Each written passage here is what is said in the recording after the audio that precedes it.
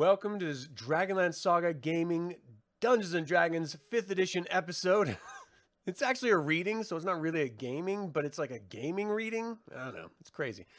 My name is Adam, and I'm starting a Dungeons & Dragons 5th edition Dragonlance Shadows of the Dragon Queen game in December. So I thought it'd be fun to read the free basic rules aloud and discuss them with a live audience, if there is a live audience.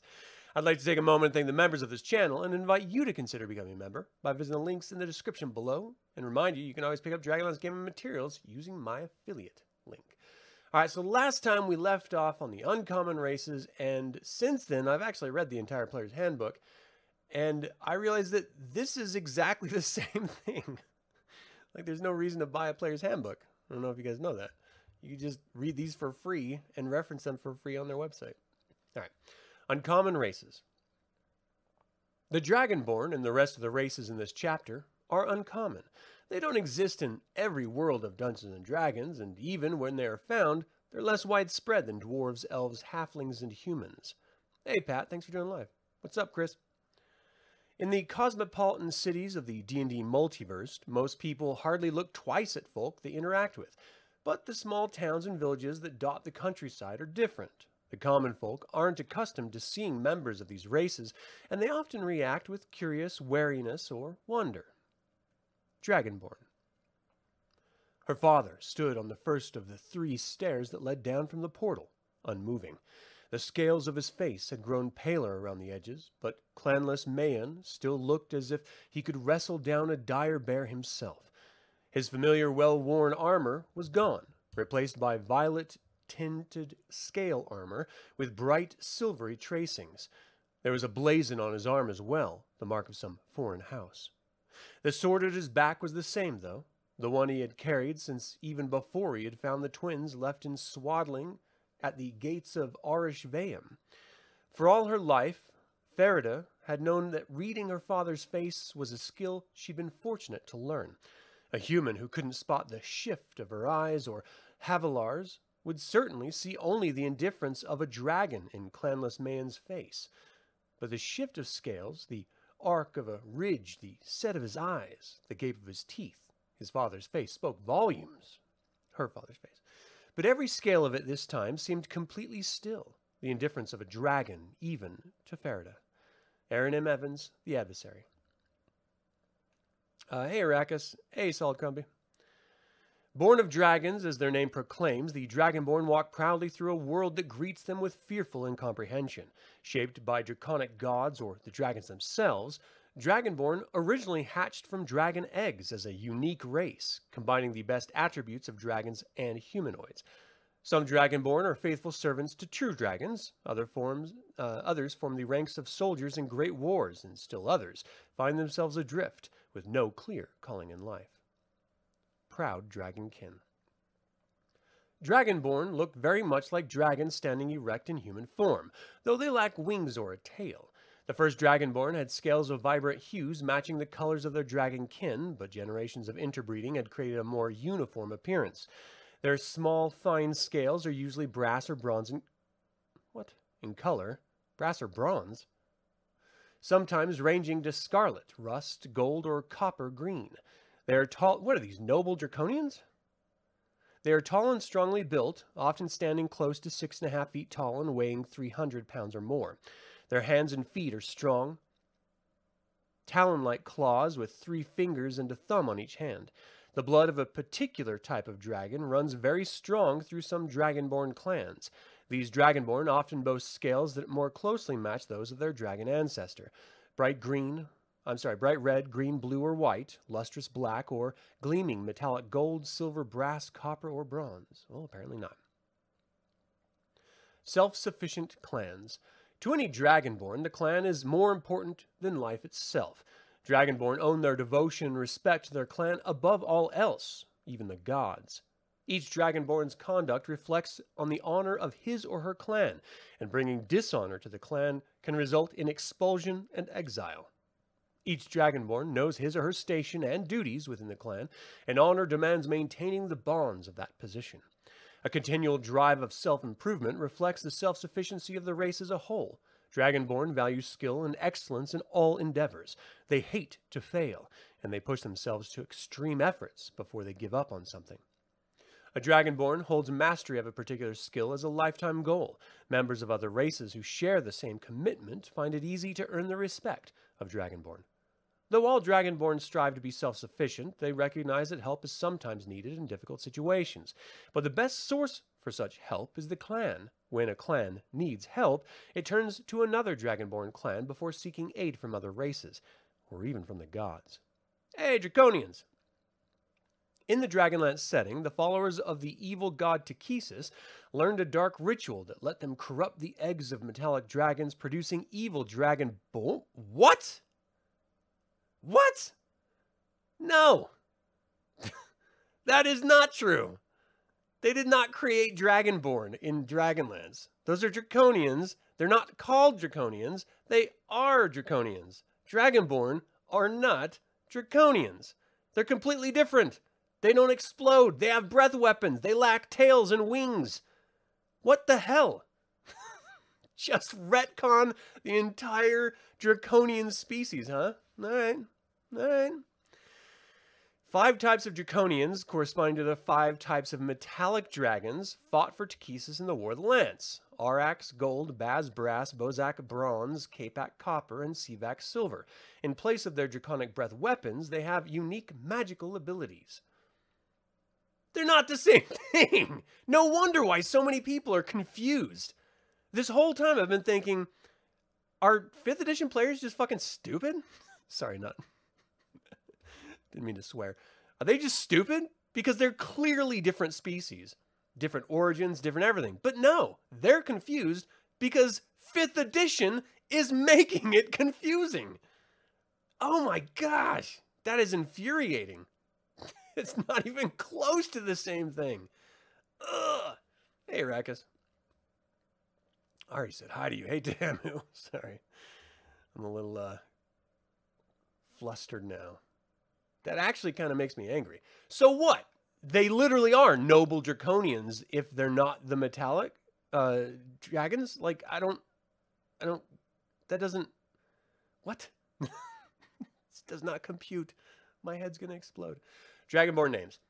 Dragonborn have personal names given at birth, but they put their clan names first as a mark of honor. A childhood name or nickname is often used among clutchmates as a descriptive term or terms of endearment. The name might recall an event or center on a habit. And you can see the male, female, childhood, and clan names here. That's frustrating, man. Ugh. Not the same thing. They're all scaly scum.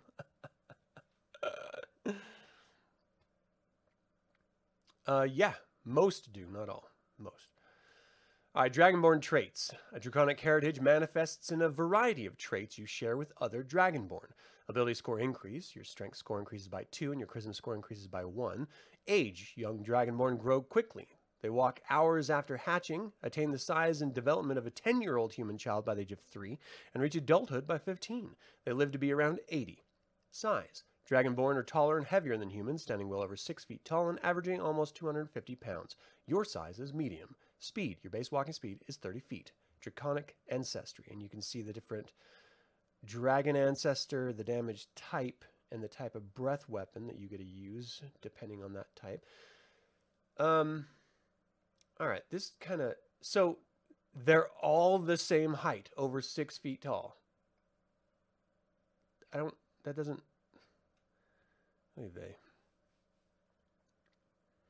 They're all scaly scum. Long-time 5e player, and we don't think like that in game at all. Well, that's good, Solid Combi, because I've heard it. Like, since I started this channel last March, I've heard a bunch of people say, aren't they the same thing? No, they're not. Draconic Ancestry. You have Draconic Ancestry. Choose one type of dragon from the Draconic Ancestry table. Your breath weapon and damage resistance are determined by the dragon type, as shown on the table. Breath weapon. You can use your action to exhale destructive energy. Your Draconic Ancestry determines the size, shape, and damage type of the exhalation.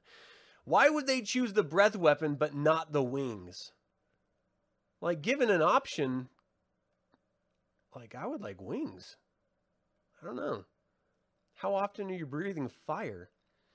When you use your breath weapon, each creature in the area of the exhalation must make a saving throw, the type of which is determined by your draconic ancestry. The DC for the saving throw equals 8 plus your constitution modifier plus proficiency bonus.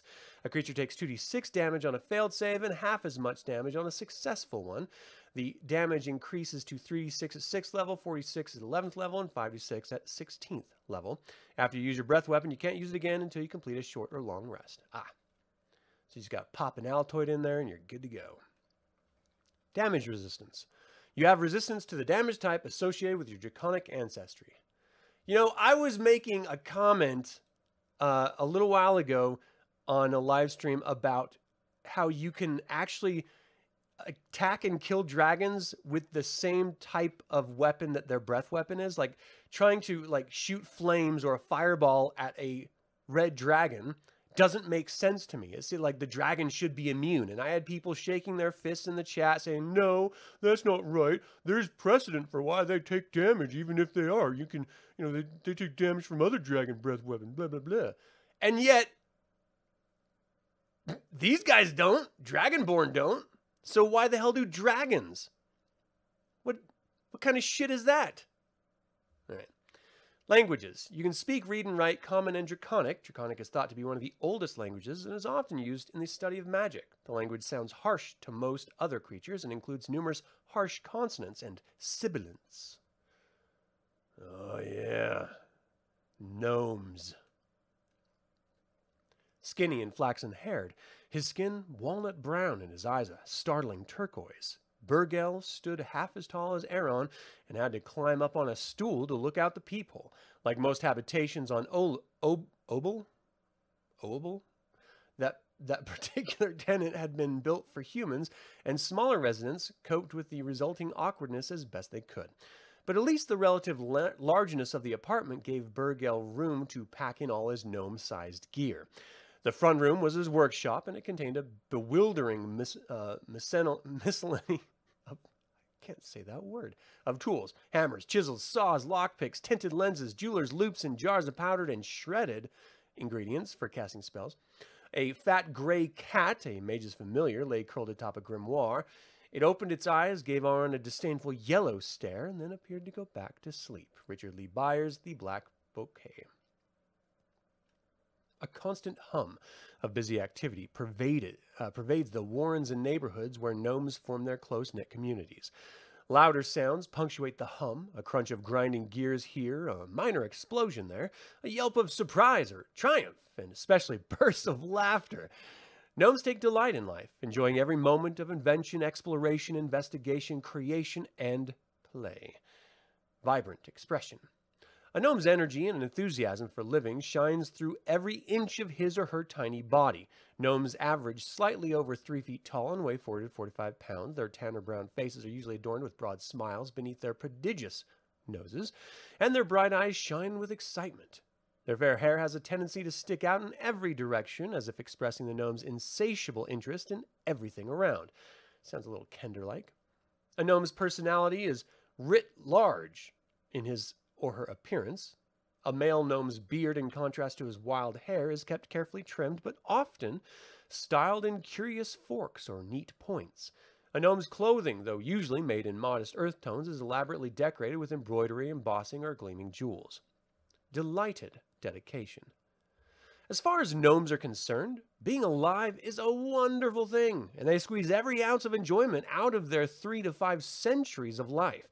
Humans might wonder about getting bored over the course of such a long life, and elves take plenty of time to savor the beauty of the world in their long years.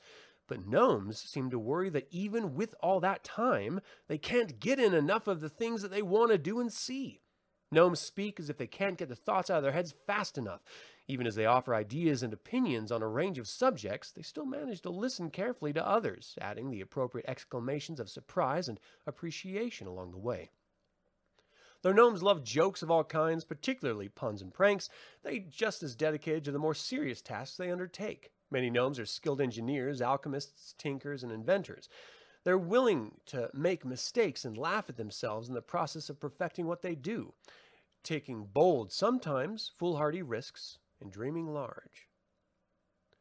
Bright Burrows. Gnomes make their homes in hilly, wooded lands. They live underground but get more fresh air than the dwarves do, enjoying the natural living world on the surface whenever they can. Their homes are well hidden by both clever construction and simple illusions. Welcome visitors are quickly ushered into the bright, warm burrows. Those who are not welcome are unlikely to find the burrows in the first place. Gnomes who settle in human lands are common gem cutters, engineers, sages, or tinkers. Some human families retain gnome tutors, ensuring that their pupils enjoy a mix of serious learning and delighted enjoyment. A gnome might tutor several generations of a single human family over the course of his or her long life. Always appreciative. It's rare for a gnome to be hostile or malicious unless he or she has suffered a grievous injury. Gnomes know that most races don't share their sense of humor, but they enjoy anyone's company just as they enjoy anything else they set out to do. Gnome names. Gnomes love names and have half a dozen or so. A gnome's mother, father, clan elder, aunts, and uncles each give the gnome a name, and various nicknames from just about everyone else might or might not stick. From just about everyone else might or might not stick over time. Gnome names are typically variants on the names of ancestors or distant relatives, though some are purely new inventions. When dealing with gnomes and others who are stuffy about names, a gnome learns to use no more than 3 names: a personal name, a clan name, and a nickname, choosing the one in each category that's most fun to say. Here's a list of male-female clan nicknames. Seeing the world. Curious and impulsive, gnomes might take up adventuring as a way to see the world for the love of exploring. As lovers of gems and other fine items, some gnomes take to adventuring as a quick, if dangerous, path to wealth.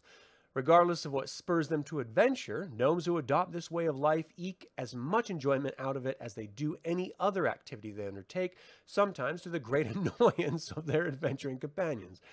Gnome traits. Your gnome character has certain characteristics in common with other gnomes. Ability score increase, your intelligence score increases by 2. Age, gnomes mature at the same rate humans do, and most are expecting to settle down into adult life by around age 40. They can live 350 to almost 500 years. Size, gnomes are between 3 and 4 feet tall and average about 40 pounds. Your size is small. Speed, your base walking speed is 25 feet. Dark vision, accustomed to life underground, you have superior vision in dark and dim conditions. You can see in dim light within 60 feet of you as if it were bright light, and in darkness as if it were dim light. You can't discern color in darkness, only shades of gray. Gnome cunning.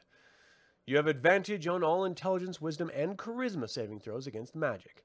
Languages. You can speak, read, and write Common and Gnomish. The Gnomish language, which uses a dwarvish script, is renowned for its technical treatises and its catalogs of knowledge around the natural world. Subrace. 2 subraces of gnomes are found among the worlds of Dungeons and Dragons: forest gnomes and rock gnomes. Choose one. So one's the Keebler elf, and one is Choose one of these subraces. Deep gnomes. A third subrace of gnomes, the deep gnomes, or Sverfneblin, live in small communities scattered in the Underdark. Unlike the Duergar and the Drow, Sverfneblin are as good as... How do you say it? Am I saying that right? Are as good as their surface cousins. However, their humor and enthusiasm are dampened by their oppressive environment, and their inventive expertise is directed mostly towards stonework. Oh, cool. Thanks, Savage. Rock gnome. As a rock gnome, you have a natural inventiveness and hardiness beyond that of other gnomes. Most gnomes in the worlds of D&D are rock gnomes, including the tinker gnomes of the Dragonlance setting. Oh, yeah. Ability score increase. Your constitution score increases by 1. Artifice's lore. Whenever you make an intelligence history check related to magic items, alchemical objects, or technological devices, you can add twice your proficiency bonus instead of any proficiency bonus you normally apply. Tinker. You have proficiency with artisan tools, tinker's tools. Using those tools, you can spend 1 hour and 10 gold pieces worth of material to construct a tiny clockwork device. AC 5, 1 hit point. This device ceases to function after 24 hours unless you spend 1 hour repairing it to keep the device functioning, or when you use your action to dismantle it. At that time, you can reclaim the materials used to create it. You can have up to 3 such devices active at a time. When you create a device, choose one of the following options: clockwork toy. This toy is a clockwork animal, monster, or person, such as a frog, mouse, bird, dragon, or soldier. When placed on the ground, the toy moves 5 feet across the ground on each of your turns in a random direction. It makes noises as appropriate to the creature it represents. Firestarter. The device produces a miniature flame, which you can use to light a candle, torch, or campfire. Using the device requires your action. Music box. When opened, the music box plays a single song at a moderate volume. The box stops playing when it reaches the song's end or when it is closed. So that's the most useless ability ever. You can't actually make... Like, at least Tinker Gnomes and Dragonlance can make things that might work once. Equally might blow up in your face, but still, it might work. I mean, this is just like a little nothing, like a lighter. You can make a Zippo in a music box. Come on. Half-elf. Flint squinted into the setting sun. He thought he saw the figure of a man striding up the path. Standing, Flint drew back into the shadows of a tall pine to see better. The man's walk was marked by an easy grace, an elvish grace. Flint would have said, yet the man's body had the thickness and tight muscles of a human, while the facial hair was definitely humankind's. All the dwarf could see was the man's face beneath a green hood, was tan skin and a brownish-red beard. A longbow was slung over one shoulder, and a sword hung at his left side. He was dressed in soft leather, carefully tooled in the intricate designs the elves loved. But no elf in the world of Krynn could grow a beard. No elf but... "Tanis?" said Flint hesitantly as the man neared. "The same!" The newcomer's bearded face split in a wide grin. He held open his arms, and before the dwarf could stop him, engulfed Flint in a hug that lifted him off the ground. The dwarf clasped his old friend close for a brief instant, then, remembering his dignity, squirmed and freed himself from the half-elf's embrace. Margaret Weiss and Tracy Hickman, Dragons of Autumn Twilight. I love that scene. Walking in two worlds, but truly belonging to neither, half-elves combine what some say are the best qualities of their elf and human parents. Human curiosity, inventiveness, and ambition, tempered by the refined senses, love of nature, and artistic tastes of the elves. Some half-elves live among humans, set apart by their emotional and physical differences, watching friends and loved ones age while time barely touches them. Others live with the elves, growing restless as they reach adulthood in the timeless elven realms. While their peers continue to live as children, many half-elves, unable to fit into either society, choose lives of solitary wandering or join with other misfits and outcasts in the adventuring life. Oh, thanks. Thanks, Chris. I appreciate that. Of two worlds. To humans, half-elves look like elves, and to elves, they look like human. In height, they're on par with both parents, though they're neither as slender as elves nor as broad as humans.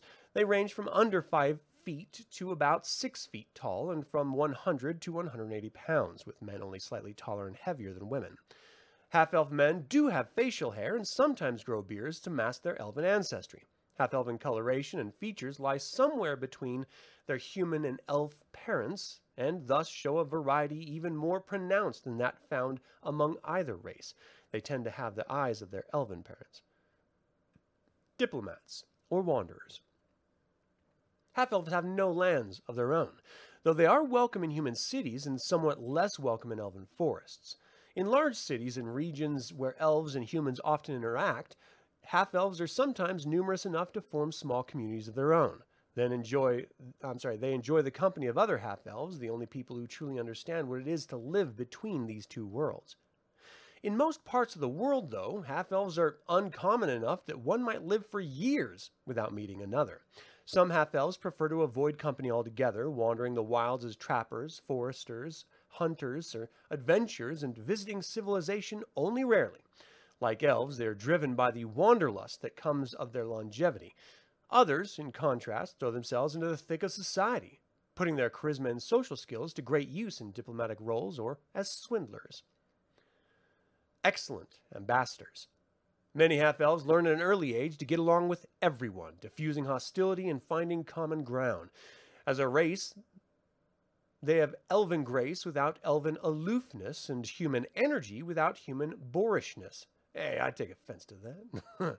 They often make excellent ambassadors and go-betweens, except between elves and humans, since each side suspects the half-elf of favoring the other. Half-elf names. Half-elves use either human or elven naming conventions as if to emphasize that they don't really fit into either society. Half-elves raised among humans are often given elven names, and those raised among elves often take human names. Half-elf traits. Your half-elf character has some qualities in common with elves, and some that are unique to half-elves.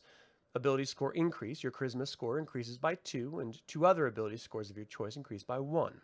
Age. Half-elves mature at the same rate humans do and reach adulthood around the age of 20. They live much longer than humans, however, often exceeding 180 years. Size.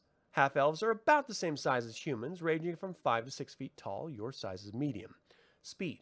Your base walking speed is 30 feet. Dark vision. Thanks to your elf blood, you have superior vision in dark and dim conditions. You can see in dim light within 60 feet of you as if it were bright light, and in darkness as if it were dim light. You can't discern color in darkness, only shades of gray. Fey ancestry. You have advantage on saving throws against being charmed, and magic can't put you to sleep. Oh, that's helpful. Skill versatility. You gain proficiency in 2 skills of your choice. Languages. You can speak, read, and write Common, Elvish, and 1 extra language of your choice. Half-orc. The war chief Murin roused himself from his sleeping furs and his women and pulled a short hauberk of heavy steel rings over his thick, well-muscled torso. He usually rose before most of his warriors, since he had a strong streak of human blood in him, and he found the daylight less bothersome than most of his tribe did. Among the bloody skulls, a warrior was judged by his strength, his fierceness, and his wits. Human ancestry was no blemish against a warrior, providing he was every bit as strong, enduring, and bloodthirsty as his full-blooded kin. Half-orcs, who were weaker than their orc comrades, didn't last long among the Bloody Skulls, or any other orc tribe for that matter. But it was often true that a bit of human blood gave a warrior just the right mix of cunning, ambition, and self-discipline to go far indeed, as Murin had. He was master of a tribe that could muster 2,000 spears, and the strongest chief in Thar. Richard Baker, Sword Mage. Whether united under the leadership of a mighty warlock, or having fought to a standstill after years of conflict, orc and human communities sometimes form alliances. When these alliances are sealed by marriages, half-orcs are born. What? Wait, what? When these alliances are sealed by marriages, half-orcs are born? That's not how birth works. You don't have to wait until marriage. Just putting that out there, people. Some half-orcs rise to become proud leaders of orc communities. Some venture into the world to prove their worth. Many of these become adventurers, achieving greatness for their mighty deeds. This makes it sound like as soon as they go hand in hand, a baby just shits out. It's just like, oh, we made a half-orc. Wonderful. Scarred and strong.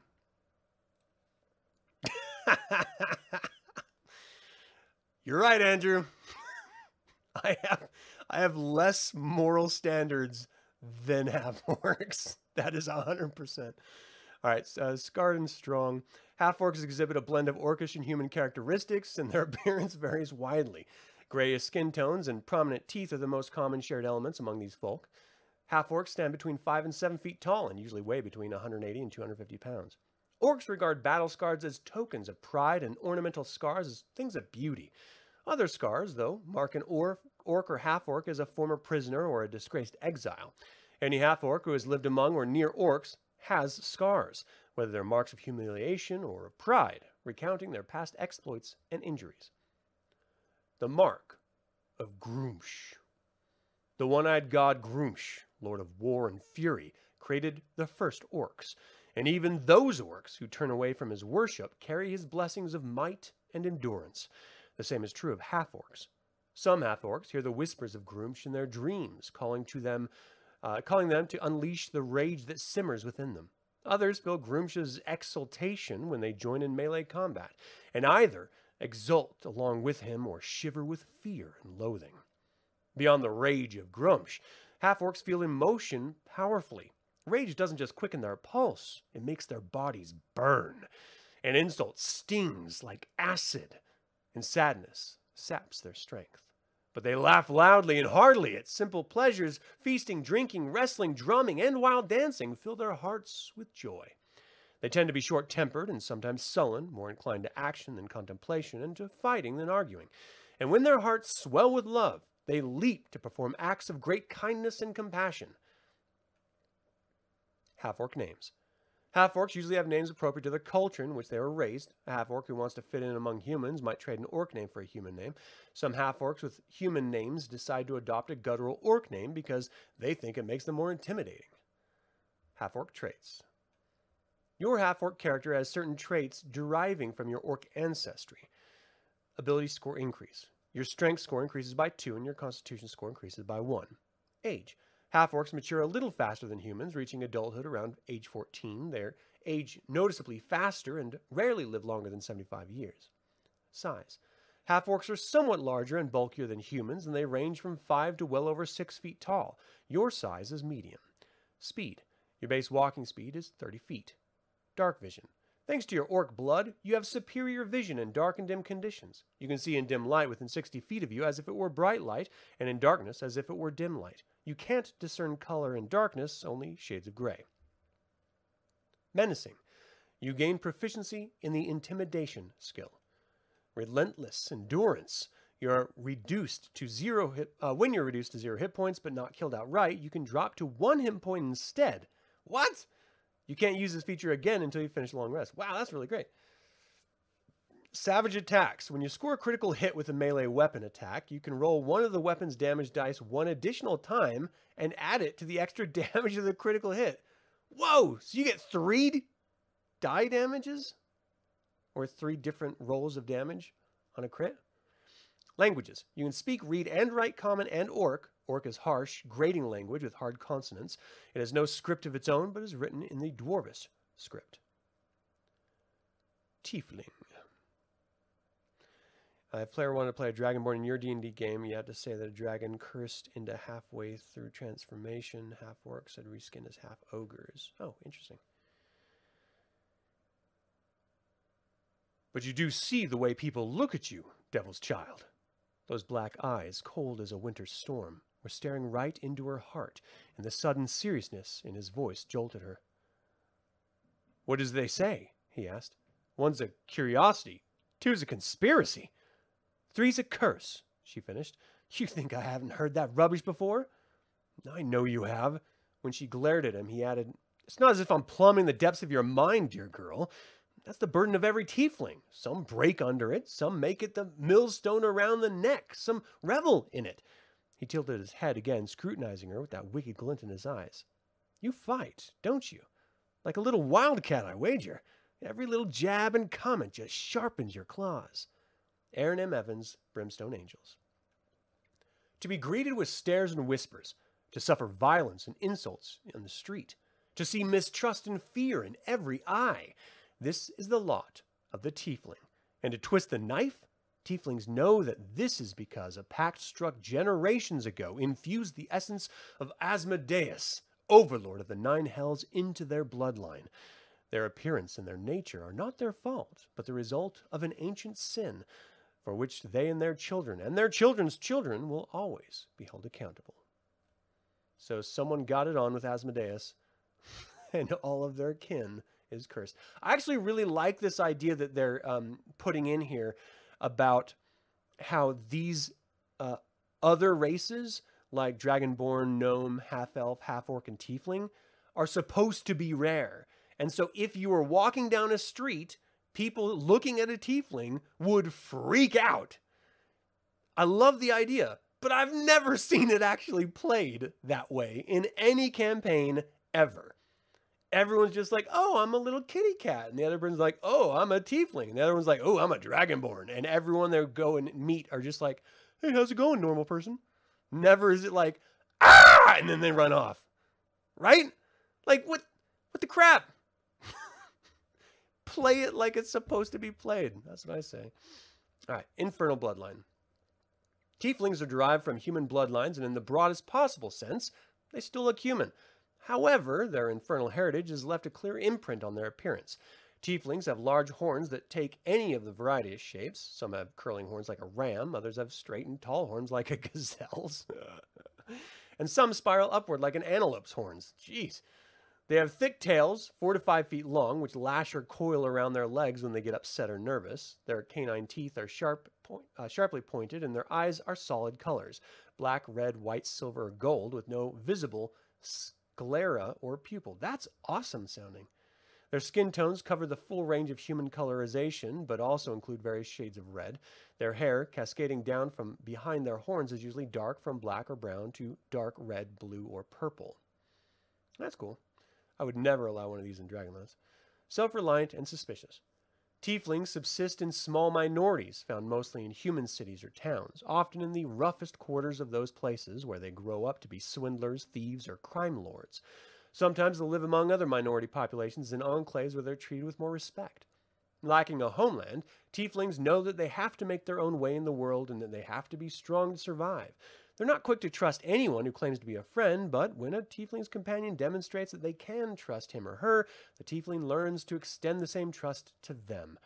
And once a Tiefling gives someone loyalty, the Tiefling is a firm friend or ally for life. Met with mistrust. Ignorant people tend to be suspicious of Tieflings, assuming that their infernal heritage has left its mark on their personality and morality, not just their appearance.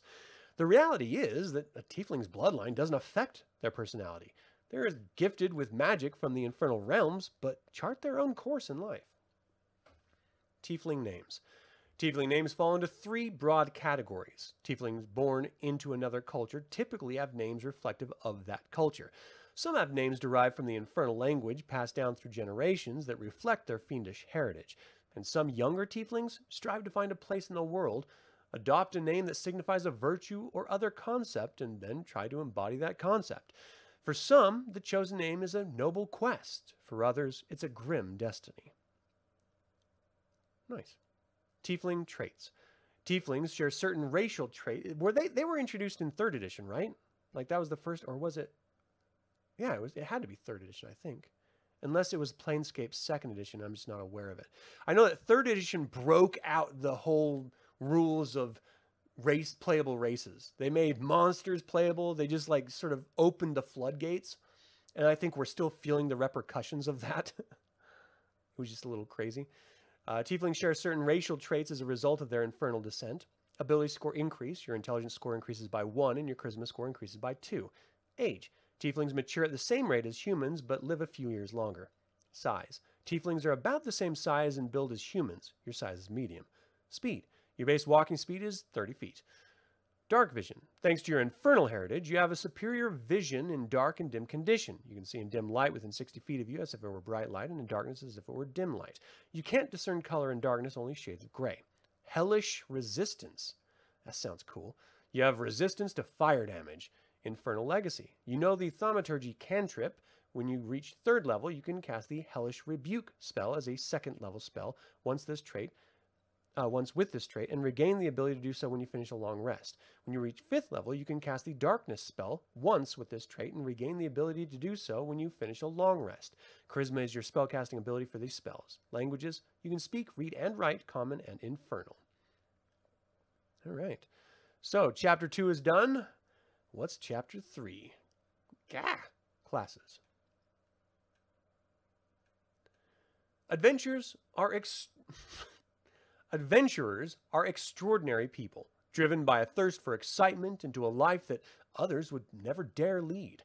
They are heroes, compelled to explore the dark places of the world and take on the challenges that lesser women and men can't stand against. Class is the primary definition of what your character can do. It's more than a profession. It's your character's calling. Class shapes the way you think about the world and interact with it, and your relationship with other people and powers in the multiverse. A fighter, for example, might view the world in pragmatic terms of strategy and maneuvering, and see yourself as just a pawn in a much larger game. A cleric, by contrast, might see himself as a willing servant in a god's unfolding plan, or a conflict brewing among various deities. While the fighter has contacts in a mercenary company or army, the cleric might know a number of priests, paladins, and devotees who share his faith. Your class gives you a variety of special features, such as a fighter's mastery of weapons and armor and a wizard's spells. At low levels, your class gives you only 2 or 3 features, but as you advance in level, you gain more you gain more of your existing features. What? But as you advance in level, you gain more, and your existing features often improve. Each class entry in this chapter includes a table summarizing the benefits you gain at every level and detailed explanations of each one. Adventurers sometimes advance in more than one class. A rogue might switch direction in life and swear the oath of a paladin. A barbarian might discover latent magical ability and dabble in the sorcerer class while continuing to advance as a barbarian. Elves are known to combine martial mastery with magical training and advance as fighters and wizards simultaneously. Optional rules for combining classes in this way, called multiclassing, appear in Chapter 6.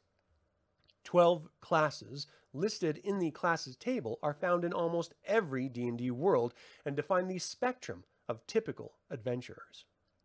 Class summary. And you can see the chart here. I'm not going to read it all.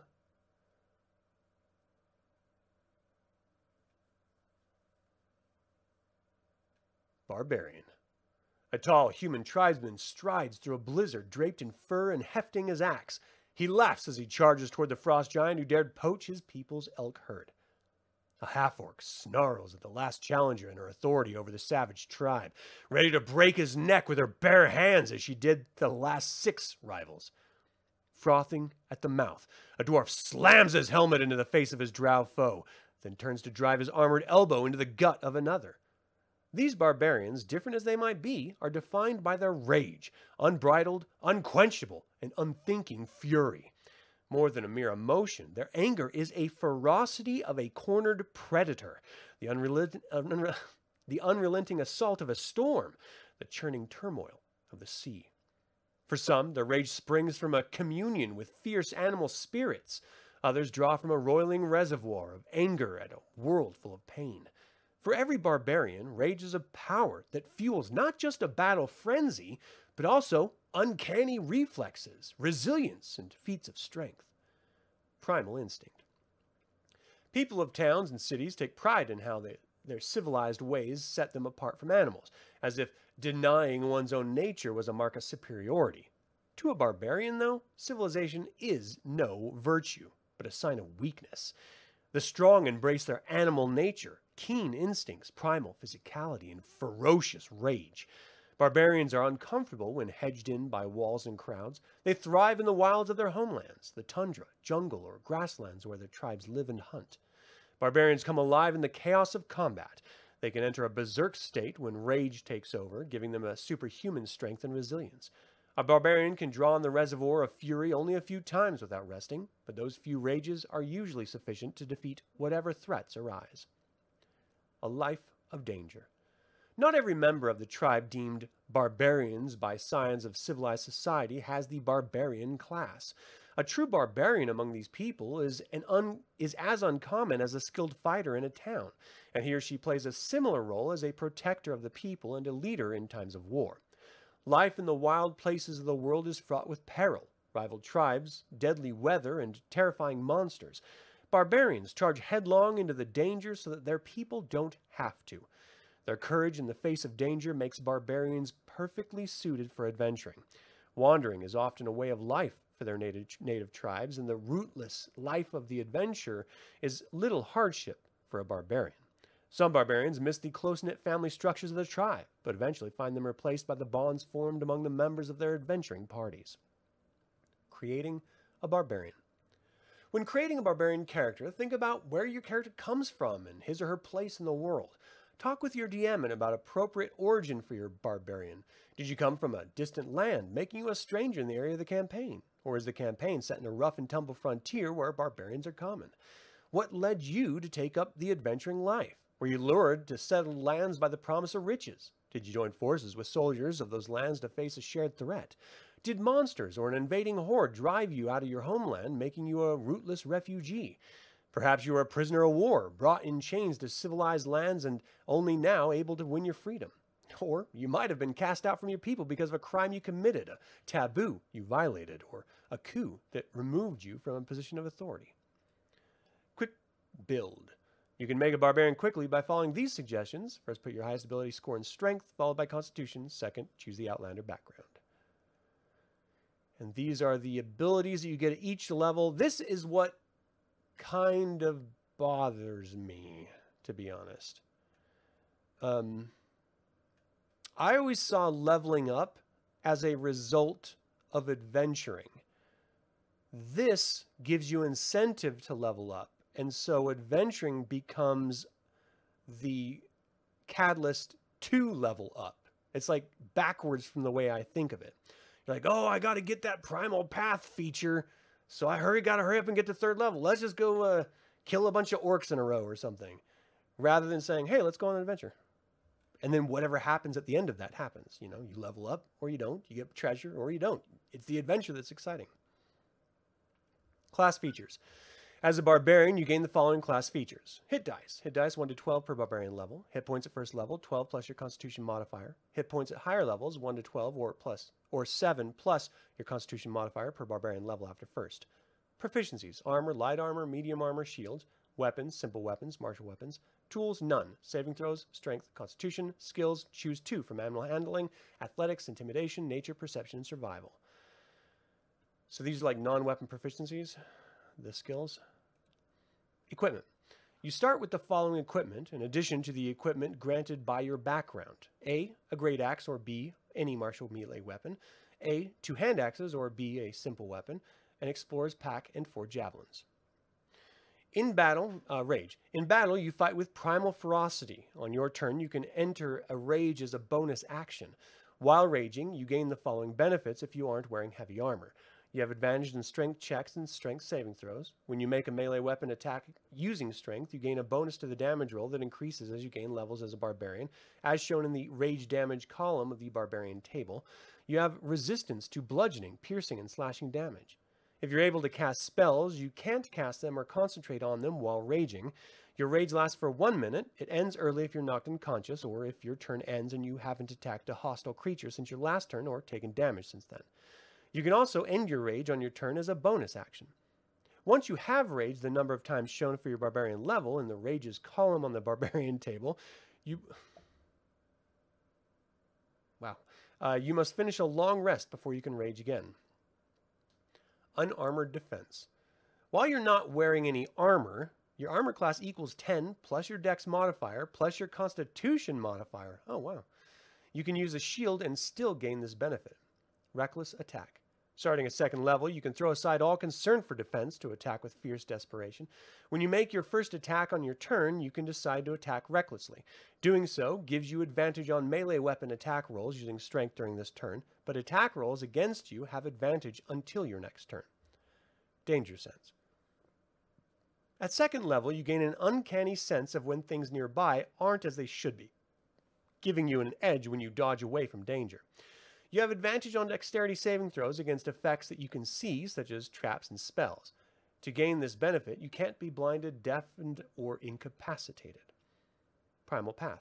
At 3rd level, you choose a path that shapes the nature of your rage. Choose the path of the Berserker or the path of the Totem Warrior, both detailed at the end of this class description. Your choice grants you features at 3rd level and again at 6th, 10th, and 14th levels. Ability score improvement. When you reach 4th level and again at 8th, 12th, 16th, and 19th level, you can increase 1 ability score of your choice by 2, or you can increase 2 ability scores of your choice by 1. As normal, you can't increase an ability score above 20. 20? 20! 20 is the... What the hell? Okay, this is totally different. I've never played a version of D&D where you get a boost up your stat scores upon reaching a level. That's crazy. And to have 20 be your max seems really high. So you just run around with 19th level people, everyone's got 20 stats? Is that like the normal thing? What the hell? That's crazy. Extra attack. Beginning at 5th level, you can attack twice instead of once, whenever you take the attack action on your turn. Fast movement.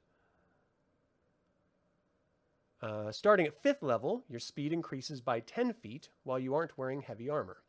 Feral instinct. By 7th level, your instincts are so honed that you have advantage on initiative rolls. Additionally, if you're surprised at the beginning of combat and aren't incapacitated, you can act normally on your first turn, but only if you enter your rage before doing anything else on that turn. Brutal. Critical. Beginning at 9th level, you can roll 1 additional weapon damage die when determining the extra damage for a critical hit with a melee attack. This increases to 2 additional dice at 13th level and 3 additional dice at 17th. Whoa! That's crazy. Plus the extra one that you get just for being a barbarian, and if you're critting, you get an extra one after that. That's awesome. Relentless Rage. Starting at 11th, your rage can keep you fighting despite grievous wounds. If you drop to 0 hit points while you're raging and don't die outright, you can make a DC Constitution saving throw. If you succeed, you drop to 1 hit point instead. Well, that's cool. Each time you use this feature after the first, the DC increases by 5. When you finish a short or long rest, the DC resets to 10. Persistent Rage. Beginning at 15th level, your rage is so fierce that it ends early only if you fall unconscious or if you choose to end it. Wait, what? Beginning at 15th level, your rage is so fierce that it ends early only if you fall unconscious. Isn't that how it normally ends anyway? You choose to end it? I'm confused. Indomitable Might. Beginning at 18th level, if your total for a strength check is less than your strength score, you can use that score in place of the total. Oh, that's cool. Primal Champion. At 20th level, you embody the power of the wilds. Your strength and constitution scores increase by 4. Whoa! Oh my gosh. Your maximum for these scores is now 24. Holy shnikey. That is a strong dwarven barbarian. Rage burns in every barbarian's heart, a furnace that drives him or her towards greatness. Different barbarians attribute their rage to different sources, however. For some, it's an internal reservoir where pain, grief, and anger are forged into a fury hard as steel. Others see it as spiritual blessing, a gift of a totem animal. This really does feel like superpower stuff. Like all of this. This is so... Again, I'm used to older Dungeons & Dragons. This game, you advance so quick with ability scores, with different ability options, and like just shake off death as if it wasn't even really, hovering over your head. It just seems like you're just superheroes running around. And that's awesome. Like, playing superheroes is awesome, but I always thought of Dungeons & Dragons as, just above normal people in their sort of power. And it was really their cunning and their skills that allowed them to survive, not their superhuman might. Path of the Berserker. For some barbarians, rage is a means to an end. That end being violence. The path of Berserker is a path of untrammeled fury, slick with blood. As you enter the Berserker rage, you thrill in the chaos of battle, heedless of your own health or well-being. Frenzy. Starting when you choose this path at 3rd level, you can go into a frenzy when you rage. If you do so for the duration of your rage, you can make a single melee attack as a bonus action on each of your turns after this one. When your rage ends, you suffer 1 level of exhaustion. Oh, okay, that's cool. Rage normally lasts 1 minute, and you must actively be damaging or be damaged before 15th level. Okay, thanks, Savage. Hey, I appreciate you guys filling me in on my misconceptions or ignorance throughout the course of this. It actually helps me contextualize these rules, and it just ultimately makes me understand them better. So thank you. Mindless Rage. Beginning at 6th level, you can't be charmed or frightened while raging. If you are charmed or frightened when you enter your rage, the effect is suspended for the duration of the rage. Intimidating Presence. Beginning at 10th level, you can use your action to frighten someone with your menacing presence. When you do so, choose one creature that you can see within 30 feet of you. If the creature can see or hear you, it must succeed on a wisdom saving throw, DC equal to 8 plus your proficiency bonus plus your charisma modifier, or be frightened of you until the end of your next turn. On subsequent turns, you can use your action to extend the duration of this effect on the frightened creature until the end of your next turn. This effect ends if the creature ends its turn out of line of sight or more than 60 feet away from you. If the creature succeeds on a saving throw, you can't use this feature on that creature again for 24 hours. Retaliation. Starting at 14th level, you can take damage from a creature that is within 5 feet of you. You can use your reaction to make a melee weapon attack against this creature. We're actually missing one of these. They said there was 2 paths. Where's the totem path? Okay, so they don't actually give you everything for free here. They're just giving you samplings. Okay, that makes more sense. Bard. Humming as she traces her fingers over an ancient monument in a long-forgotten ruin, a half-elf in rugged leathers finds knowledge springing into her mind, conjured forth by the magic of her song. Knowledge of the people who construct the monument and the mythic saga it depicts. A stern human warrior bangs his sword rhythmically against his scale mail, setting the tempo for his war chant and exhortating his companions to bravery and heroism. The magic of his song fortifies and emboldens them. Laughing as she tunes her cittern, a gnome weaves her subtle magic over the assembled nobles, ensuring that her companion's words will be well received. Whether scholar, skald, or scoundrel, a bard weaves magic through words and music to inspire allies, demoralize foes, manipulate minds, create illusions, and even heal wounds. Music and magic. In the worlds of Dungeons & Dragons, words and music are not just vibrations of air, but vocalizations with power all their own. The bard is a master of song, speech, and the magic they contain. Bards say that the multiverse was spoken into existence, that the words of the gods gave it shape, and that echoes of these primordial words of creation still resound throughout the cosmos. The music of bards is an attempt to snatch and harness those echoes, subtly woven into the spells and powers. The greatest strength of bards is their sheer versatility. Many bards prefer to stick to the sidelines in combat, using their magic to inspire their allies and hinder their foes from a distance. But bards are capable of defending themselves in melee if necessary, using their magic to bolster their swords and armor. Their spells lean towards charms and illusions rather than blatantly destructive spells. They have a wide-ranging knowledge of many subjects and a natural aptitude that lets them do almost anything well. Bards become masters of the talents they set their minds to perfecting, from musical performance to esoteric knowledge. Learning from experience. True bards are not common in the world. Not every minstrel singing in a tavern or jester cavorting in a royal court is a bard. Discovering the magic hidden in music requires hard study and some measure of natural talent that most troubadours and jongleurs lack.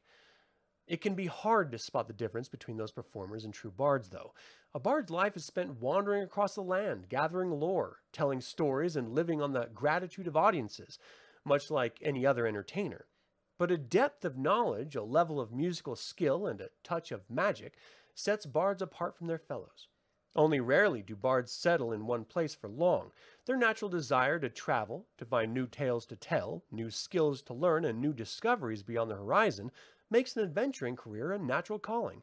Every adventure is an opportunity to learn, practice a variety of skills, enter long-forgotten tombs, discover lost works of magic, decipher old tomes, travel to strange places, or encounter exotic creatures. Bards love to accompany heroes to witness their deeds firsthand. A bard who can tell an awe-inspiring story from personal experiences earns renown among other bards. Indeed, after telling so many stories about heroes accomplishing mighty deeds, many bards take these themes to heart and assume heroic roles themselves. You know, when I first think of bard, I think of Flute or Flam. Do any of you know who that is? Creating a bard. Bards thrive on stories, whether those stories are true or not. Your character's background and motivations are not as important as the stories that he or she tells about them. Perhaps you had a secure and mundane childhood. There's no good story to be told about that, so you might paint yourself as an orphan raised by a hag in a dismal swamp, or your childhood might be worthy of story. Some bards acquire their magic music through extraordinary means, including the inspiration of fae or other supernatural creatures. Did you serve an apprenticeship, studying under a master, following the more experienced bard until you're ready to strike out on your own? Or did you attend a college where you studied bardic lore and practiced your musical magic? Perhaps you were a young runaway or orphan, befriended by a wandering bard who became your mentor. Or you might have been a spoiled noble child, tutored by a master. Perhaps you stumbled into the clutches of a hag, making a bargain of a musical gift in addition to your life and freedom, but at what cost? Quick build. You can make a bard quickly by following these suggestions. First, charisma should be your highest ability score, followed by dexterity. Second, choose the entertainer background. Third, choose the dancing lights and vicious mockery cantrips, along with the following first level spells: Charm Person, Detect Magic, Healing Word, and Thunder Wave. Thunder! So you see the spell slots listing here, and I remember, do you guys remember bards? You had to become, what was it? It was like a fighter and then a rogue, and I think then you could take bard in AD&D. Like, it took a long time for you to actually finally decide, I'm going to be a bard. And of course, you had to survive that long. Class features. As a bard, you gain the following class features: hit dice, 1d8 per bard level. Hit points at first level, 8 plus your constitution modifier. Hit points at higher levels, 1d8 or 5 plus your constitution modifier per bard level after first. Proficiencies: light armor.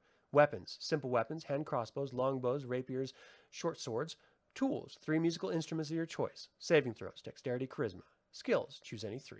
Equipment: you start with the following equipment in addition to the equipment granted by your background: A, rapier; B, longsword; C, simple weapon; A, diplomat's pack, or B, entertainer's pack; A, lute; B, other music instrument; leather armor; and a dagger. This section right here reminds me of, in Unearthed Arcana and AD&D, Cavaliers. They had like a starting equipment set. And I'm just going off memory, but I don't think any of the other classes had any starting equipment. I thought that was interesting. And they also introduced barbarians for the first time, I think. Spellcasting.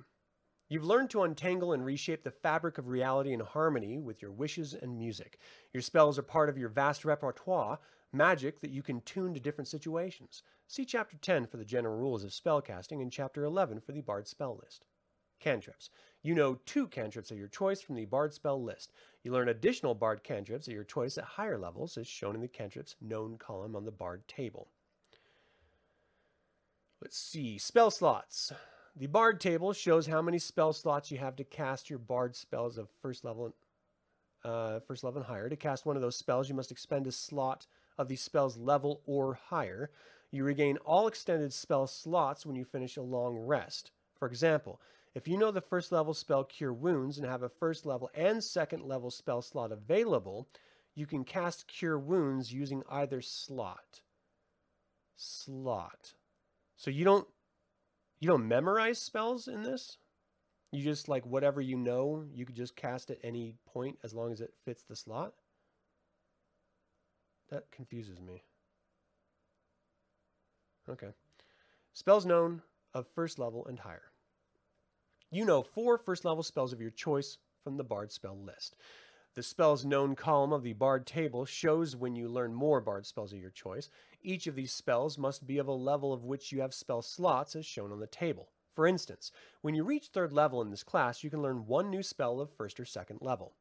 Additionally, when you gain a level in this class, you can choose one of the Bard's spells you know and replace it with any other spell from the Bard's spell list, which also must be of a level for which you have spell slots. Okay, so I've actually read the player handbook. I finished it today, and I don't recall it ever mentioning where you get spells from.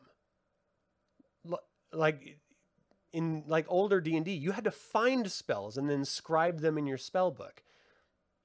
When you got a new level and you could cast new level spells, you had to find those spells to learn them. You couldn't just think of it from a list and then it pops in your brain. So is that how this works? Where you just, as a player, just run your finger down a list and choose a spell, saying, I now know this spell, without any role-playing at all involved? I don't know. Like, that's part of the reason why a magic user would ever join an adventuring group. Like, Raistlin, for example. He would never have backed the play to go to Zaxxaroth if he didn't know Fist and Daedalus' spellbook was there. That was the only reason why he agreed to go. That was it. So, like, if you're... Like, that doesn't make sense. All right. I have a problem with that. Spellcasting ability. Charisma is your spellcasting ability. I guess that makes sense. That just seems strange. Your magic comes from the heart and soul you pour into the performance of your music or oration. You use your charisma, whether a spell refers to your spellcasting ability. In addition, you use your charisma modifier when setting the saving throw DC for a bard spell you cast and when making an attack roll with one. So new additions, you just get them at the level. It's a bit of an oversight. Now for wizards, they get a small amount of free spells, but you can get more the old way. Okay, so you still can like scribe spells if you found it in a scroll to your spell book if you didn't already know it. And then you would then know that spell, right? I mean, that was the whole purpose of a magic user, was to amass your armory of spells. And then, once you memorize them for whatever you're going to be doing in that day, you're like unholy terror to everyone at high levels, not at low levels. At low levels, you're hiding behind trees. All right, spellcasting ability. Charisma is your spellcasting ability. I already said that. Spell DC 8 plus your proficiency bonus plus charisma modifier. Spell attack modifier, your proficiency bonus plus your charisma modifier. Ritual casting. You can cast any bard spell you know as a ritual if the spell has a ritual tag. What does that mean, ritual? Like, I know what a ritual is, but I've never heard of spells referred to as rituals before. Spellcasting focus. There's not even like a learn more here button, like equipment. Spellcasting focus. You can use a musical instrument, see Chapter 5 equipment, as a spellcasting focus for your bard spells. Bardic inspiration. You can inspire others through stirring words or music. To do so, you use a bonus action on your turn to choose one creature other than yourself within 60 feet of you who can hear. That creature gains a bardic inspiration die, a d6. Once within the next 10 minutes, the creature can roll a die and add the number rolled to one ability check, attack roll, or saving throw it makes. The creature can wait until after it rolls the d20 before that's awesome! Before deciding to use the bardic inspiration die, but must decide before the DM says whether the roll succeeds or fails. Once the bardic inspiration die is rolled, it's lost. A creature can have only one bardic inspiration die at a time. You can use this feature a number of times equal to your charisma modifier, a minimum of once. You regain any expended uses when you finish a long rest. Your bardic inspiration die changes when you reach certain levels in this class. The die becomes D8 at 5th, D10 at 10th, and D12 at 15th. That's cool. I like that a lot. Jack of all trades. Starting at 2nd level, you can add half your proficiency bonus, rounded down to any ability check you make that doesn't already include your proficiency bonus. Song of Rest. Beginning at 2nd level, you can use soothing music or oration to help revitalize your wounded allies during a short rest. If you or any friendly creature who can hear your performance regain hit points at the end of a short rest by spending one or more hit die, each of those creatures regains an extra 1d6 hit points. The extra hit points increase when you reach certain levels in this class to 1d8 at 9th, 1d10 at 13th, and 1d12 at 17th. Bard College.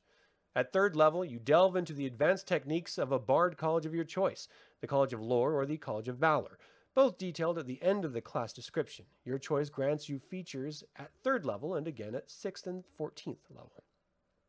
Expertise. At 3rd level, choose 2 of your skill proficiencies. Your proficiency bonus is doubled for any ability check you make that uses either of those chosen proficiencies. At 10th level, you can choose another 2 skill proficiencies to gain this benefit. Ability score improvement. When you reach 4th level, and again at 8th, 12th, 16th, and 19th level, you can increase 1 ability score of your choice by 2, or you can increase 2 ability scores of your choice by 1. As normal, you can't increase an ability score above 20 using this feature. Font of Inspiration. Beginning when you reach 5th level, you regain all of your expended uses of bardic inspiration when you finish a short or long rest. Counter Charm. At 6th level, you gain the ability to use musical notes or words of power to disrupt mind-influencing effects.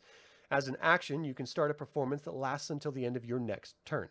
During that time, you and any friendly creatures within 30 feet of you have advantage on saving throws against being frightened or charmed. A creature must be able to hear you to gain this benefit. The performance ends early if you're incapacitated or silenced, or if you voluntarily end it, no action required. Magical Secrets. By 10th level, you have plundered magical knowledge from a wide spectrum of disciplines. Choose 2 spells from any classes, including this one. A spell you choose must be of a level you can cast, as shown on the Bard table, or a cantrip. The chosen spell counts as Bard spells for you and are included in the number of spells known column of the Bard table. You learn 2 additional spells from any classes at 14th level, and again at 18th. Superior Inspiration. At 20th level, when you roll initiative and have no uses of bardic inspiration left, You regain 1 use. Bard colleges. How many people actually play to 20th level? Wasn't there a study done and like the average is 6th level before campaigns break up? I've had one old AD&D 20th level paladin, and there was nothing to do. Like none, like it was just me. It just sucks. That's like you have to like travel the plains and kill gods at 20th level. Bard colleges. The way of a bard is gregarious. Bards seek each other out to swap songs and stories, boast of their accomplishments, and share their knowledge. Bards form loose associations, which they call colleges, to facilitate their gatherings and preserve their traditions. College of Lore. Bards of the College of Lore know something about know something about most things, collecting bits of knowledge from sources as diverse as scholarly tomes and peasant tales.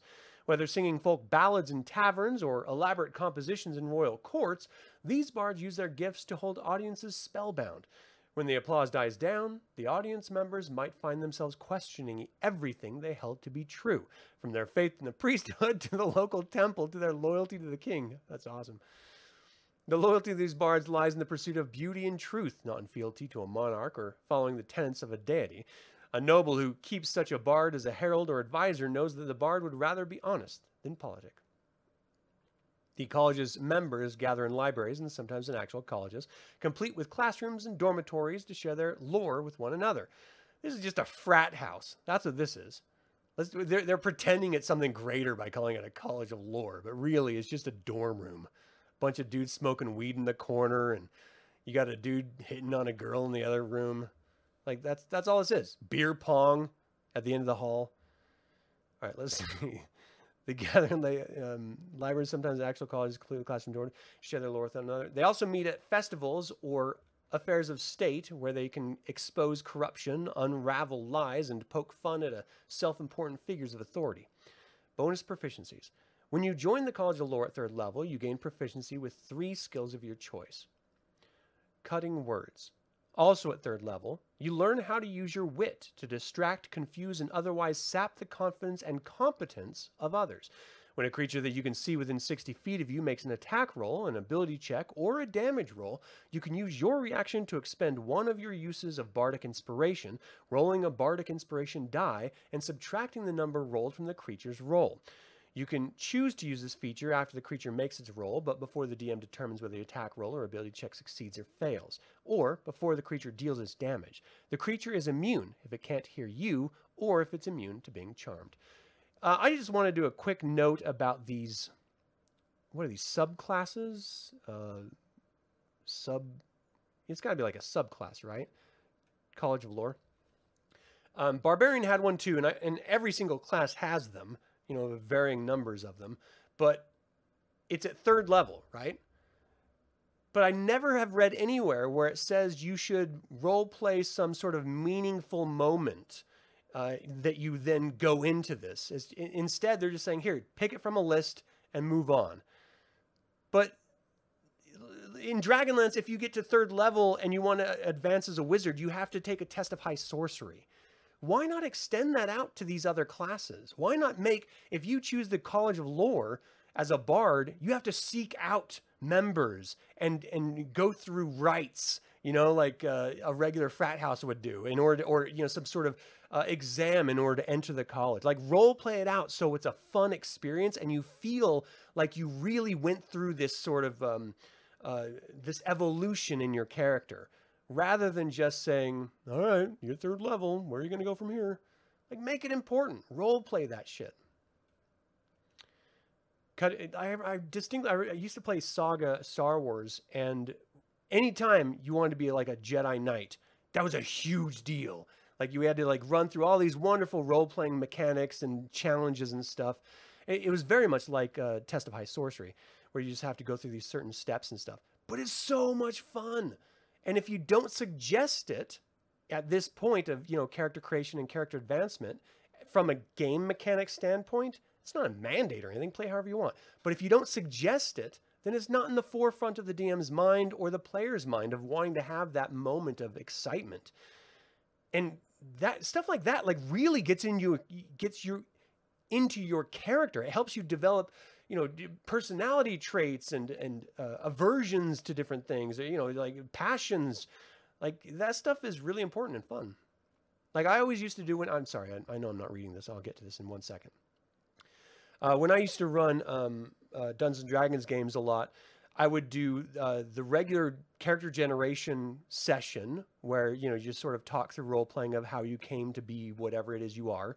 And then after playing with everyone together, I would go back and do a sort of like a prequel quest, like whatever we talked about in the character creation process, I formatted into a version of a game and, a session of D&D. And then we would run through that session. It's not like you would die in it or anything, but from a role-playing mechanic, it really helped you get into the skin of your character, or at least I would like to think that it did. Maybe my players hated it and they were just going along because they wanted to play the stupid game. I always love that stuff. Immersion is so important when you're talking about your character, because ultimately, if you're just playing the same type of character, no matter what character you're actually playing, if you just, don't really get into it, then what's the point? Like, it just doesn't, it's a role-playing game. Do it. Cutting words. Also at 3rd level, you learn how to use your wit to distract, confuse, and otherwise sap the confidence and competence. I already read that. Another magical secrets at 6th level. Wait, what? No, that's the exact same language. When a creature that you see within 60 feet of you makes an attack roll, an ability check, or a damage roll, you can use your reaction to expend one of your bardic inspiration. Rolling a bardic inspiration die, or being charmed. I did read that. Additional magical secrets. At 6th level, you learn 2 spells of your choice from any class. A spell you choose must be a level you cast, as shown in the bardic table, or a cantrip. The chosen spell counts as bard spells for you, but don't count against the number of bard spells you know. Peerless skill. Starting at 14th level, when you make an ability check, you can expend one of your bardic inspiration, roll a bardic inspiration die, and add the number rolled to your ability check. You can choose to do so after you roll the die for the ability check, but before the DM tells you whether you succeed or fail. Cleric. Arms and eyes upraised toward the sun and a prayer on his lips, an elf begins to glow with an inner light that spills out to heal his battle-worn companions. Chanting a song of glory, a dwarf swings his axe in wide swaths to cut through the ranks of orcs arrayed against him, shouting praise to the god with every foe's fall. Calling down a curse upon the forces of undeath, a human lifts her holy symbol as light pours from it to drive back the zombies crowding in on her companions. Clerics are intermediaries between the mortal world and the distant planes of the gods. As varied as the gods they serve, clerics strive to embody the handiwork of their deities. No ordinary priest, a cleric is imbued with divine magic. Healers and warriors. This is another I know I'm just jumping around here. This is another thing that I didn't get out of the player's handbook, was consequences of not playing to your alignment. Like if you're a cleric, you have to adhere to your god's divinities, right? Like whatever, alignment that God is. If you stray from that, then they no longer going to support you. Is that still a thing? Because I didn't find it. Healers and warriors. Divine magic, as the name suggests, is the power of the gods flowing from them into the world. Clerics are conduits for that power, manifesting it as miraculous effects. The gods don't grant this power to everyone who seeks it, but only to those chosen to fulfill a high calling. Oh, okay. Thanks, Pat.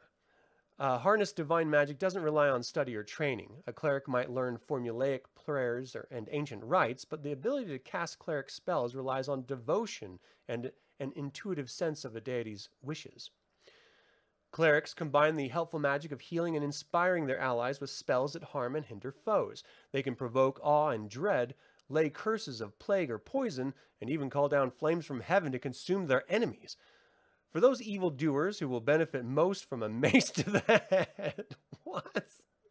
Clerics depend on the combat training to let them wade into melee with the power of the gods on their side. For those evildoers who will benefit most from a mace to the head. That's awesome. Divine agents. Not every acolyte or officiant at a temple or shrine is a cleric. Some priests are called to a simple life of temple service, carrying out their gods' will through prayer and sacrifice, not by magic and strength of arms. In some cities, priesthood amounts to a political office viewed as a stepping stone to higher positions of authority involving no communion with a god at all. True clerics are rare in most hierarchies. When a cleric takes up an adventuring life, it's usually because his or her god demands it. Pursuing the goals of the gods often involves braving dangers beyond the walls of civilization, smiting evil, or seeking holy relics in ancient tombs.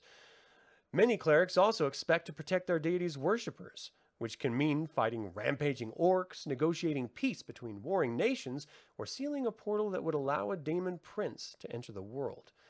Most adventuring clerics maintain some connection to established temples and orders of their faith. A temple might ask for a cleric's aid, or a high priest might be in a position to demand it. This is making me want to play the game. Creating a cleric. As you create a cleric, the most important question to consider is which deity to serve and what principles you want your character to embody. Appendix B includes many of the gods of the multiverse. Check with your DM to learn which deities are in your campaign.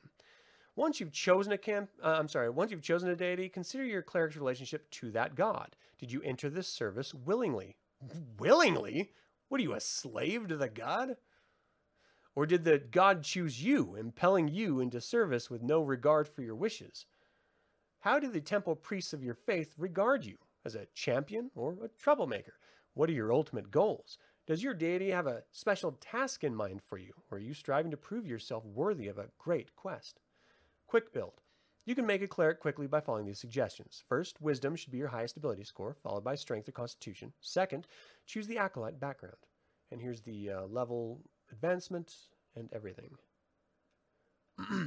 So cantrips aren't just like arcane casters. That's interesting. Class feat. As a cleric, you gain the following class features. Hit points. Hit dice, 1d8 per cleric level. Hit points at first level, 8 plus your constitution modifier. Hit points at higher levels, 1d8 or 5 plus your constitution modifier per cleric level after first. Proficiencies. Light armor, medium armor, shields. Weapons. Simple weapons. Tools. None. Saving throws. Wisdom, charisma. Skills. Choose 2 from history, insight, medicine, persuasion, and religion. How many different skills are there? Is it like the 2nd edition and 3rd edition non-playing proficiencies where it's like this huge monstrous list? Equipment. You start with the following equipment in addition to the equipment granted by your background. A mace or B, a warhammer proficient. A, scale mail, B, leather armor, or C, chain mail proficient. A, light crossbow and 20 bolts, or B, any simple weapon. A priest pack, or B, an explorer's pack. A shield and a holy symbol. Spellcasting. As a conduit for divine power, you can cast cleric spells. See Chapter 10 for the general rules of spellcasting and Chapter 11 for the cleric spell list. Cantrips. At first level, you know 3 cantrips of your choice from the cleric spell list. You learn additional... Oh, okay, so they are separated. You learn additional cleric cantrips of your choice at higher levels as shown in the cantrips known column of the cleric table. 18 skills. Preparing and casting spells. The cleric table shows how many spell slots you have to cast your cleric spell of first level and higher. To cast one of these spells, you must extend a slot, the spell's level or higher. You regain all expended... This is the exact same language as the other one. All expended spell slots when you finish a long rest. You prepare the list of cleric spells that are available for you to cast, choosing from the cleric spell list. You prepare the list of cleric spells that are available for you to cast. All right, now I'm really confused because... They were saying that if you had already used your first level spell, you could cast it again in a 2nd level slot. So you still have to prepare specific spells, or you just get to use whatever your god tells you that you have. Like, this is a little bit confusing to me on the whole memorizing spells or preparing spells versus casting spells. When you do so, choose a number of cleric spells equal to your wisdom modifier plus your cleric level minimum of 1 spell. The spells must... And I did read that chapter too on spell casting. So that's why I'm a little bit... I don't quite understand. If you can just cast spells without having to memorize them, why do you need to wait for a long rest?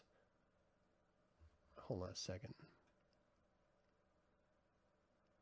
So this says you know 2 spells. So then do you have to prepare 2 spells at your long rest?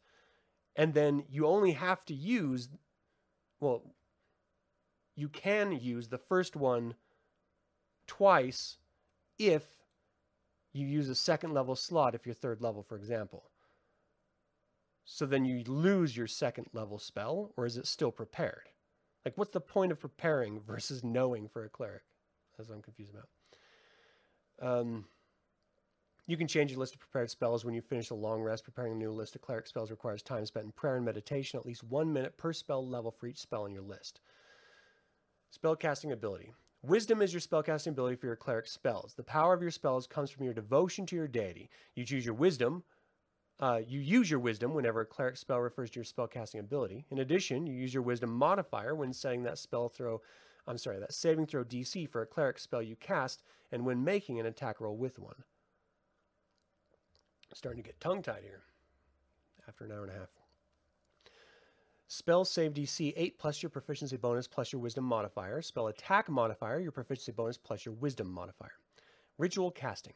You can cast a cleric spell as a ritual if that spell has the ritual tag and you have the spell prepared. So what's the benefit of casting it as a ritual or not? I guess it depends by the spell, but like that would be, there has to be a benefit of doing that. Otherwise, there shouldn't be a ritual option. Spellcasting focus. You can use a holy symbol, see Chapter 5 equipment, as a spellcasting focus for your cleric spells.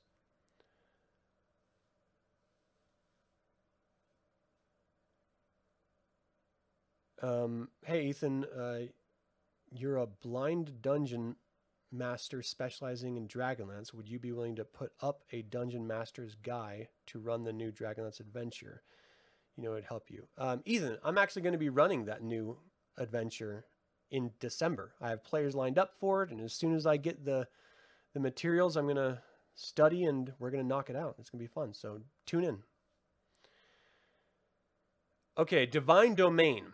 Choose one domain related to your deity: knowledge, life, light, nature, tempest, trickery, or war. Each domain is detailed at the end of the class description, and each one provides examples of gods associated with it.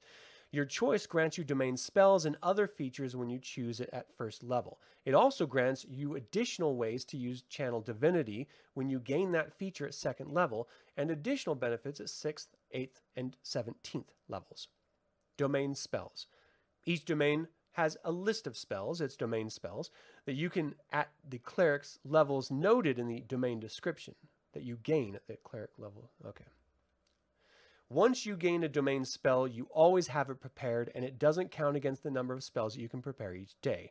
If you have a domain spell that doesn't appear on the cleric spell list, the spell is nonetheless a cleric spell for you. What? Okay. Channel Divinity. At second level, you gain the ability to channel divine energy directly from your deity, using the energy to fuel magical effects. You start with 2 such effects: Turn Undead and an effect determined by your domain. Some domains grant you additional effects as you advance in levels, as noted in the domain description. When you use your Channel Divinity, you choose which effect to create. You must then finish a short or long rest to use your Channel Divinity again.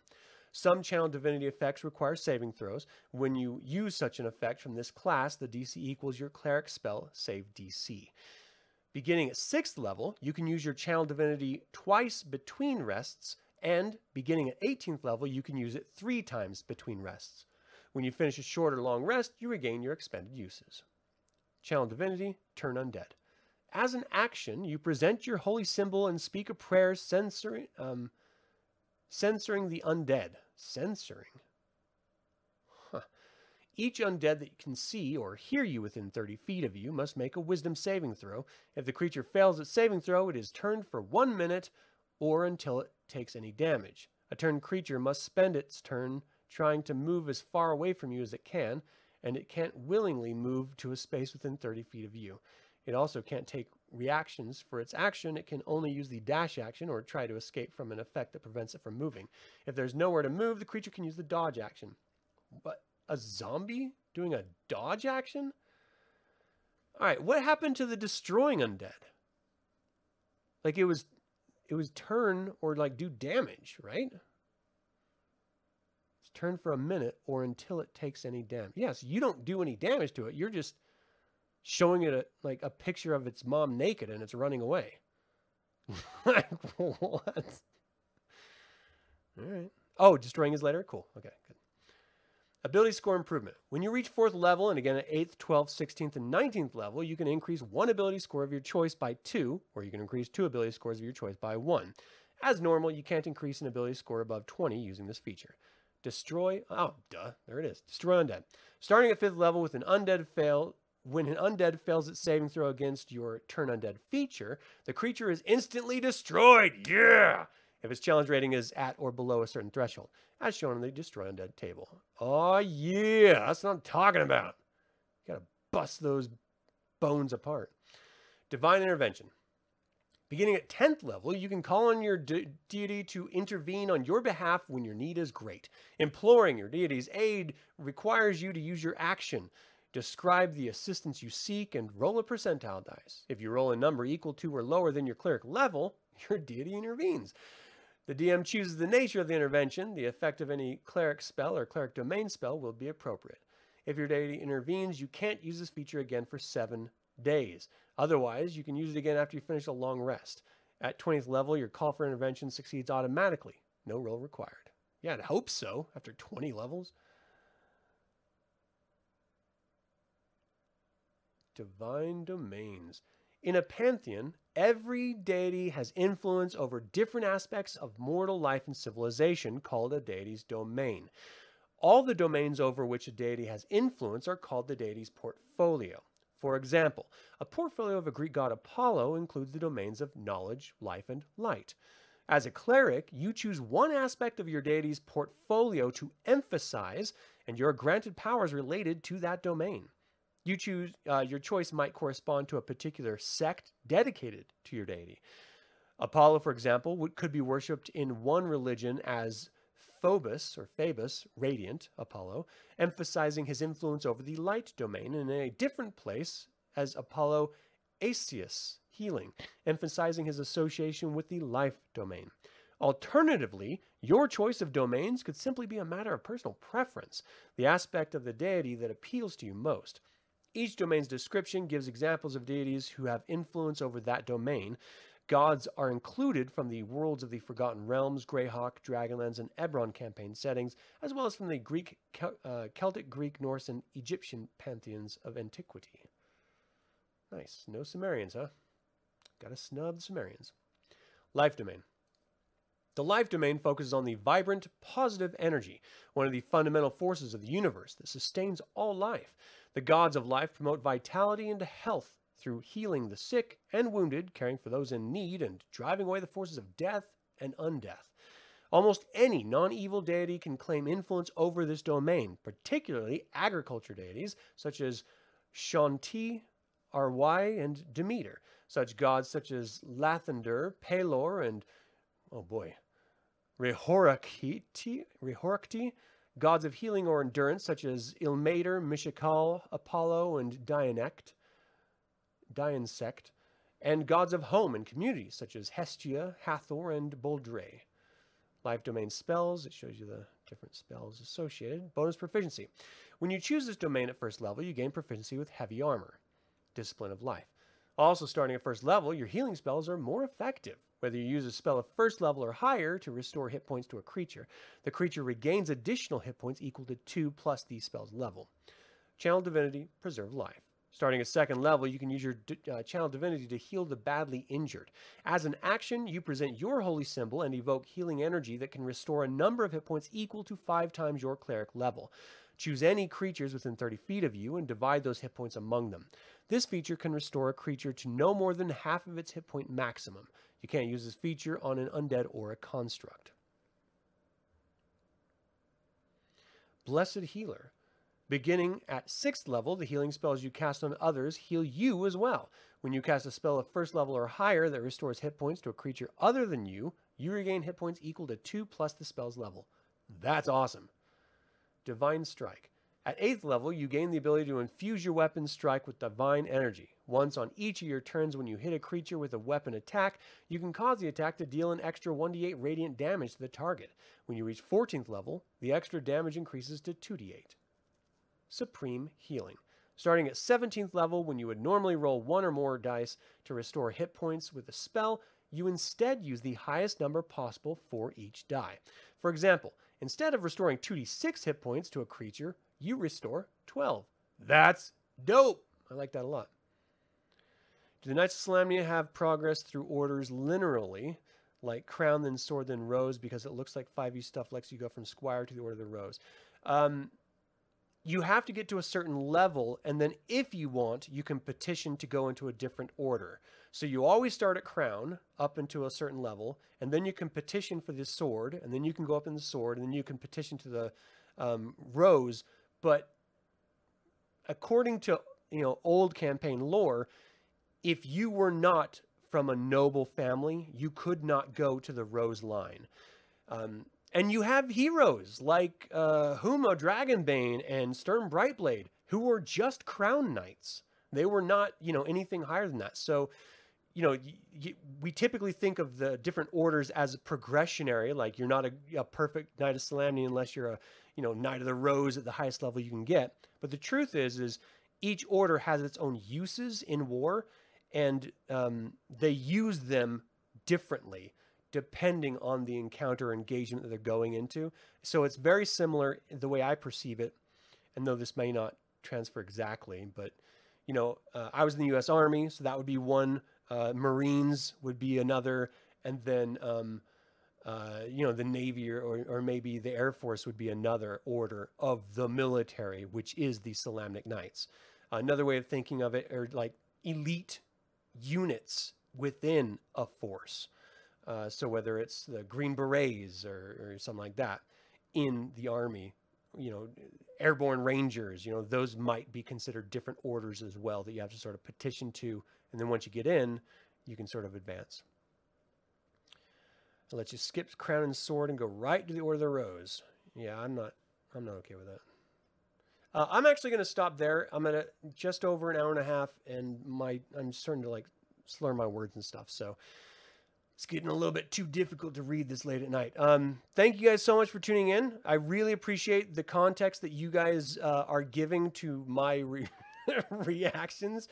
A lot of this is feigned reactions because it's the reactions I had when I first read it, but I want to have the interaction with you guys based on, what I'm perceiving as an old school player as odd in the rules.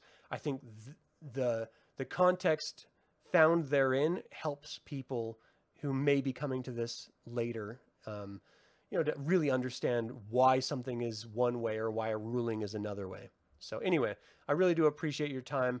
That's going to do it for this reading of Dungeons & Dragons 5th edition free rules, basic rules. What do you guys think of this game system so far? If you're familiar with 5e and you've been playing it for years, like most people, then is it frustrating to go back to older versions, or is it just sort of like stepping back in an old pair of pants? It's a little bit weird, but it still works. Let me know in the comments. I'm curious because I'm going to be going the opposite way of jumping to this new system, which is new to me. And it is feeling a little bit weird, though I got to be honest, it doesn't sound as terrible as the reputation it's been getting. Of course, I'm not through the whole Dungeon Master's Guide either yet, so maybe it'll get weirder. But I actually am really, really looking forward to playing this game system with Dragonlance to see what it's like. I may not like it, but I still want to give it a go, an honest shot. So that's going to do it for this episode. I'd like to take a moment and remind you to subscribe to this YouTube channel, ring the bell to get notified about upcoming videos, and click the like button if you haven't already. This all goes to help other Dragonlance fans learn about this channel and its content. And this channel is all about celebrating the wonderful world of the Dragonlance Saga, and I hope you join me in the celebration.